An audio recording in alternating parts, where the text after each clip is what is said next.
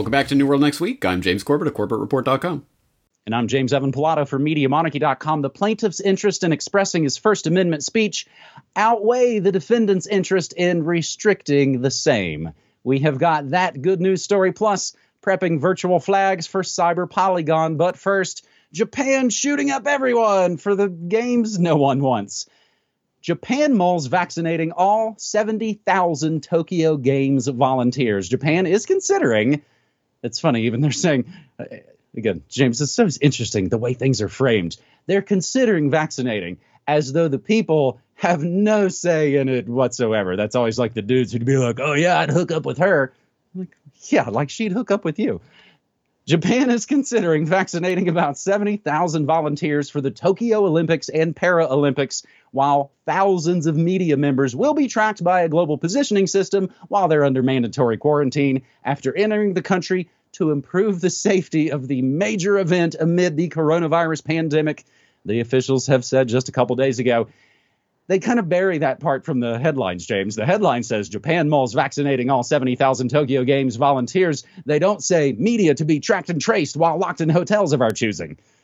Olympic Minister Tomeo Murakawa said in response to parliamentary questions that officials have already agreed to pursue the idea of vaccinating all volunteers who registered through the Tokyo Games Organizing Committee to get them to assist at venues and at the Athletes' Village. She disclosed the plan at a time when Japan still lags behind other developed countries in providing inoculations, and the large majority of people in the country have yet to be vaccinated, with less than 50 days to go until the opening of the Olympics. Last week, Toshiro Muto, CEO of the Organizing Committee, told reporters that roughly 10,000 of the 80,000 people scheduled to volunteer at the Games had quit, citing concern about the virus as a possible reason, it says. That's why the headline says 70,000 and not 80,000.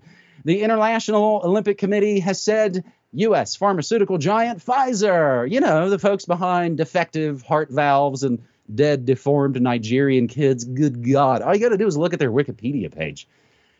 Pfizer will provide vaccines for free to delegations participating in the Tokyo Games. Meanwhile, Seiko Hashimoto, president of the organizing committee, said that members of the media from abroad covering the games will be closely monitored. Members of the media and others, including those from corporate sponsors, entering Japan will be required to complete a 14-day quarantine period ahead of the Olympics. Officials said they will be tracked by GPS only while quarantined. Hashimoto said they will also be limited to accommodation overseen by the organizing committee, bringing down the number of hotels that they were going to use from 350 to 150. 70,000 plus people. She said they will not be allowed to stay in rental accommodations or friends' homes. In other news about just how excited Japan is for the Nazi Games, senior Japan Olympic official jumps in front of train in suspected suicide. And I don't think Kevin Spacey even had anything to do with it. James, my bad House of Cards jokes notwithstanding, this looks like yet another giant mess, just sort of slow motion mess as we watch it build and just wait for it to explode in everybody's face. Not the least of which because it seems like the Japanese people do not want this, right? Yes, I would say that the overwhelming majority at this point really do not want this to go ahead, but it's going to. I mean, there's no doubt about that at this point. It's just a question of how exactly they're going to frame it. We're weeks away at this point, and they're still working out all these details. It's insanity. I suppose, in a sense, that is the saving grace here, is that if you put the Japanese government in a wet paper bag and told them to get out of it, they'd organize a committee to talk about how to get out of the bag. And I mean, it would take months for anyone to even think about punching their way out. So that is, I guess, the saving grace here. I can imagine if these games were taking place in the US or in some other place that has a more of an organized and efficient way of imposing the boot on the face, this would be nightmarish.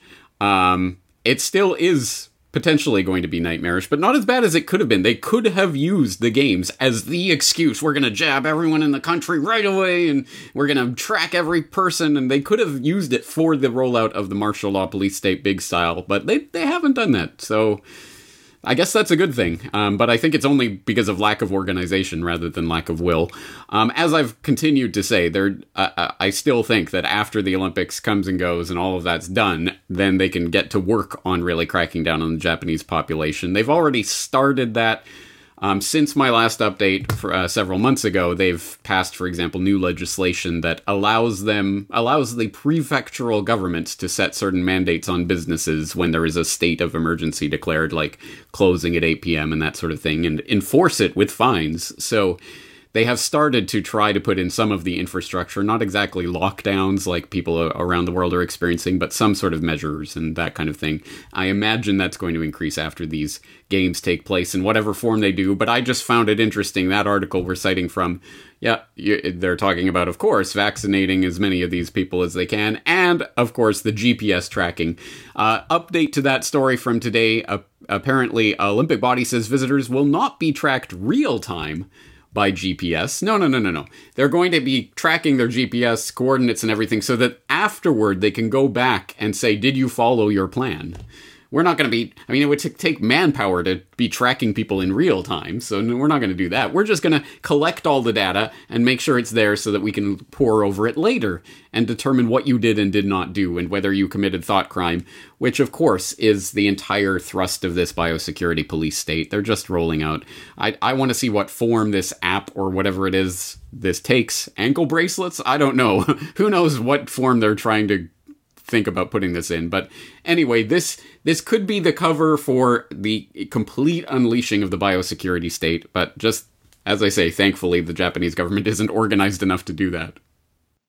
Well, and as happens sometimes, you may find yourself right in the middle of the biggest story in the world in a couple of weeks, whether you want it or not. To be stereotypical, James, when Japan isn't a leader in efficiency, it seems like we're all in giant trouble. Speaking of giant trouble, our second story on this New World Next Week, episode 450. We'll just do the thing, of course, that gets us kicked off of platforms, reading the press releases from the places. Cyber Polygon to focus on secure development of digital ecosystems. This comes from cyberpolygon.com. Cyber Polygon 2021, the international online cybersecurity event, is scheduled for the 9th of July. This year, it will be dedicated to the secure development of digital ecosystems. The event is hosted by Zone, it might be pronounced, an expert in strategic management of digital risks, and is part of the SPER ecosystem, SBER. And of course, with support from the World Economic Forum Center for Cybersecurity and Interpol, unfortunately not the band. This is an annual event going way back to 2019. This is only the third one. They started this thing, I think that's the same year they did the Event 201.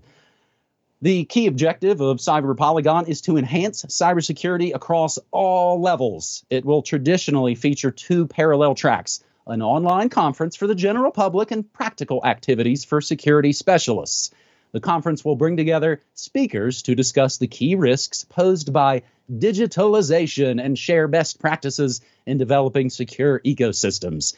Again, they like to use words for ecosystems that describe, the real world, nature, trees and air and things like that. Again, they steal the real and sell us back the fake. No, that's an ecosystem. You should go live your whole life in it.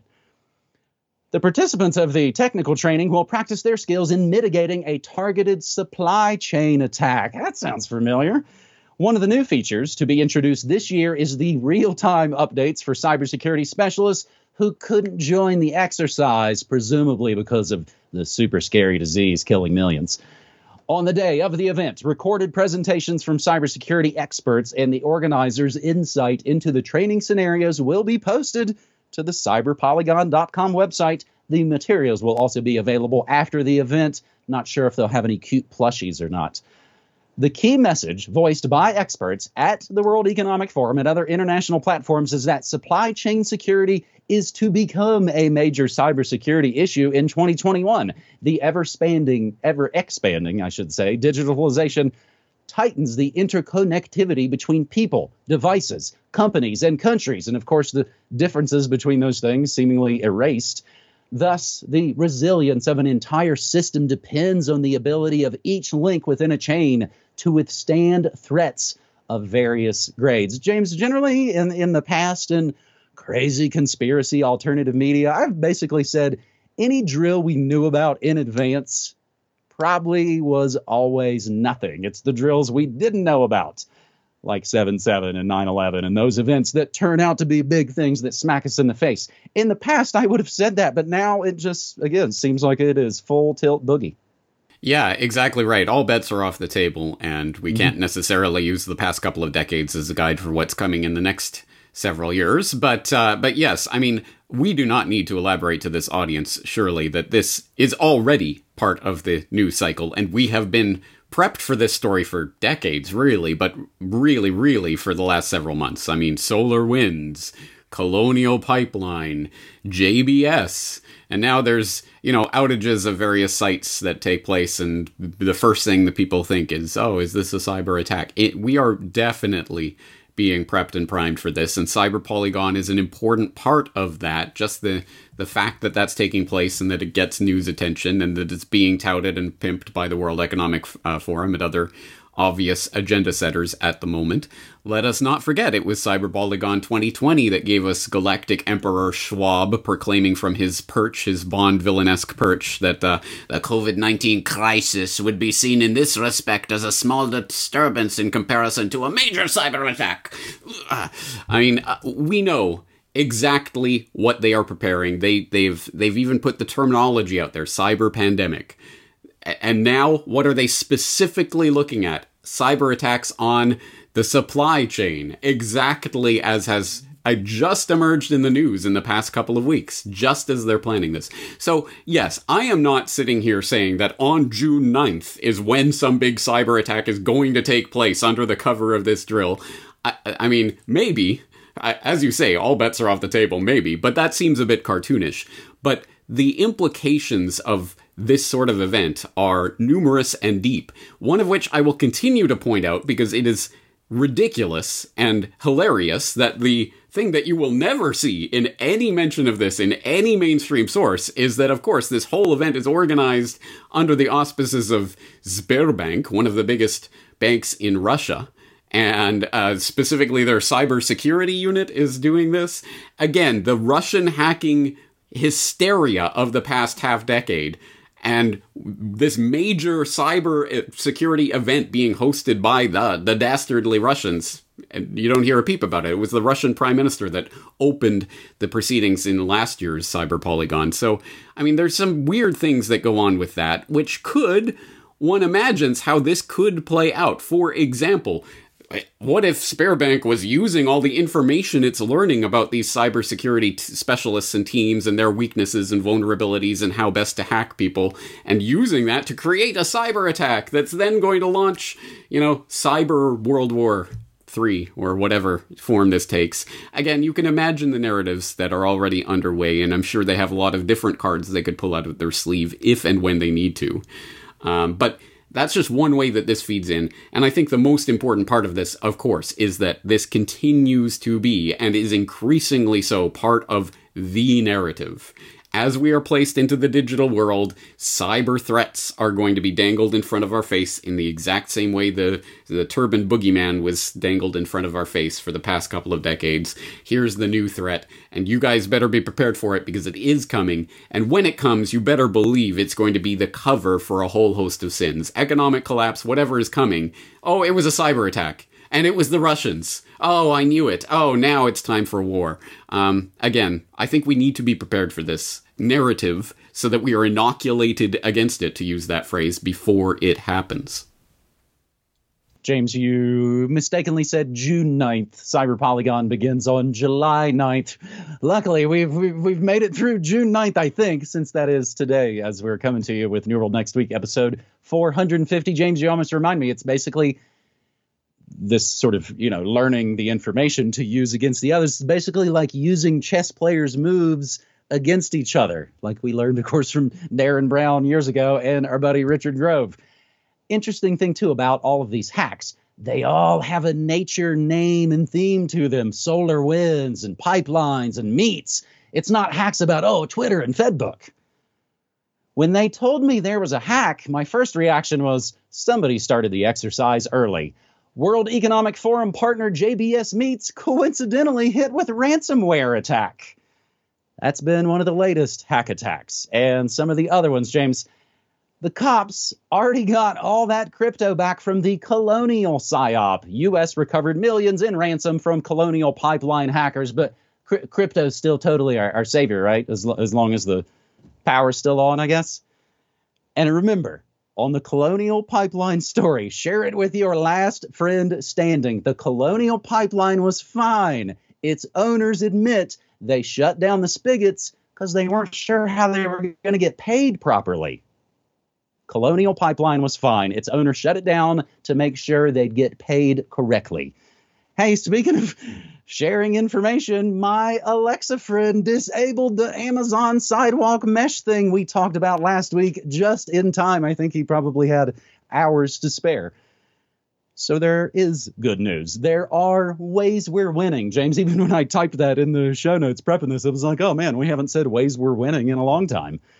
And for our last New World Next Week segment before a little summer break, we've got a few more positive developments, a sort of good news roundup for Story 3 here on New World Next Week. Judge orders Virginia school to reinstate teacher who refused to use the trans pronouns. A Virginia judge ruled Tuesday that a public school district must temporarily reinstate a gym teacher who was suspended after he told officials he refuses to call transgender students by their pronouns. The plaintiff's interest in expressing his First Amendment speech outweighs the defendant's interest in restricting the same. Actually successfully cited the Masterpiece Cake case we also mentioned last week, James. This is an ongoing thing. Basically, while it's being litigated, they've ruled to give this guy his job back temporarily. So, of course, depending on how they rule, they could be out of a job, pretty quickly. I couldn't help but kind of joke and thinking about that situation, James. Go through the whole thing, make them do all that work, make them have to take you back, and then you go back, and just as everything's about to go, you say, I quit. It's all right, you're going to have to hire somebody else. Just make it as difficult on them as possible. Vaccination rates fall off, imperiling Biden's July 4th goal. Plummeting vaccination rates have turned what officials hoped would be the last mile of the coronavirus immunization campaign into a marathon, threatening President Biden's goal of getting shots to at least 70% of adults by July 4th. Sorry, not that many percentage want those shots. Another really good one. Houston, again, these, I suppose, James, in some ways are not unmitigated good news because we're still talking about a bunch of people out of work because of a scamdemic. Houston nurses protest after losing their jobs for refusing COVID-19 shots. Fantastic stuff from our buddy Derek Brose and posted to thelastamericanvagabond.com. Monday afternoon, employees of the Houston Methodist Hospital system were joined by supporters from around the Houston, Texas area as they were suspended without pay for saying no to COVID-19 injections. The employees are now suing Houston Methodist. How about this weird kind of good news story about how dinosaur media is self-destructing and basically whoring themselves out just to try and keep their relevance and, of course, revenue? Sweet Tooth newspaper ad stunt sparks divisive reaction. USA Today came under fire for an advertisement that at first glance made it appear as if the paper was getting into the supermarket tabloid game by teasing human-animal hybrid babies. While it looked like a genuine front page from USA Today, it was really an advertisement for the new Netflix series Sweet Tooth. James, I had actually just heard about the latest Cuties Flicks programming from a listener. Keener wrote in to say, started watching the new series Sweet Tooth on Netflix. It's about a virus wiping out humanity and the evolution of human-animal hybrids, which all the good characters think is a good thing because humans are generally stupid and generally malevolent polluters. The only known treatment for the virus so far is taking the hybrid children and extracting a serum from their pineal glands while they're alive, which, of course, kills them and gives regular injections of this serum to the sick people. My husband watched for a few minutes in the first episode and asked how they could release a series about a virus right now. I think we know the answer to that. It's so obvious. You have to willingly not want to see this, or maybe your pineal gland is already full of aluminum and fluoride and glyphosate, and they literally can't actually see it. My last thing on this good news roundup, maybe again isn't exactly good news, but it is a good follow-up on questions asked last week about that so-called punk show in Florida, charging $1,000 a ticket for the unvaxxed. I asked for some help from folks in the Florida area. Huge thanks to long-timer Caleb for writing in to say, I grew up in Tampa, live an hour away in Orlando now. Paul Williams, that was the promoter, does not have a LinkedIn or Facebook account, and there's nothing on the internet about him or this group besides this one story. I have some friends in the industry, including some guys I went to high school with who organized the Tampa Pig Jig, the 10th annual maskless event taking place in October, Darius Rucker headlining, not an ad. No one we know has ever heard of Paul Williams or Leadfoot Promotions. Leadfoot Promotions is not a licensed company or fictitious name of any company licensed with the Florida Division of Corporations. Paul Williams is not the registered agent for any Florida company. The event has now been moved from the VFW to the skate park of Tampa, the Spot. A little more digging could actually reveal some more interesting facts if this event actually goes forward and money is collected. And there, of course, will be a money trail, James. A little good news this week, just a little bit.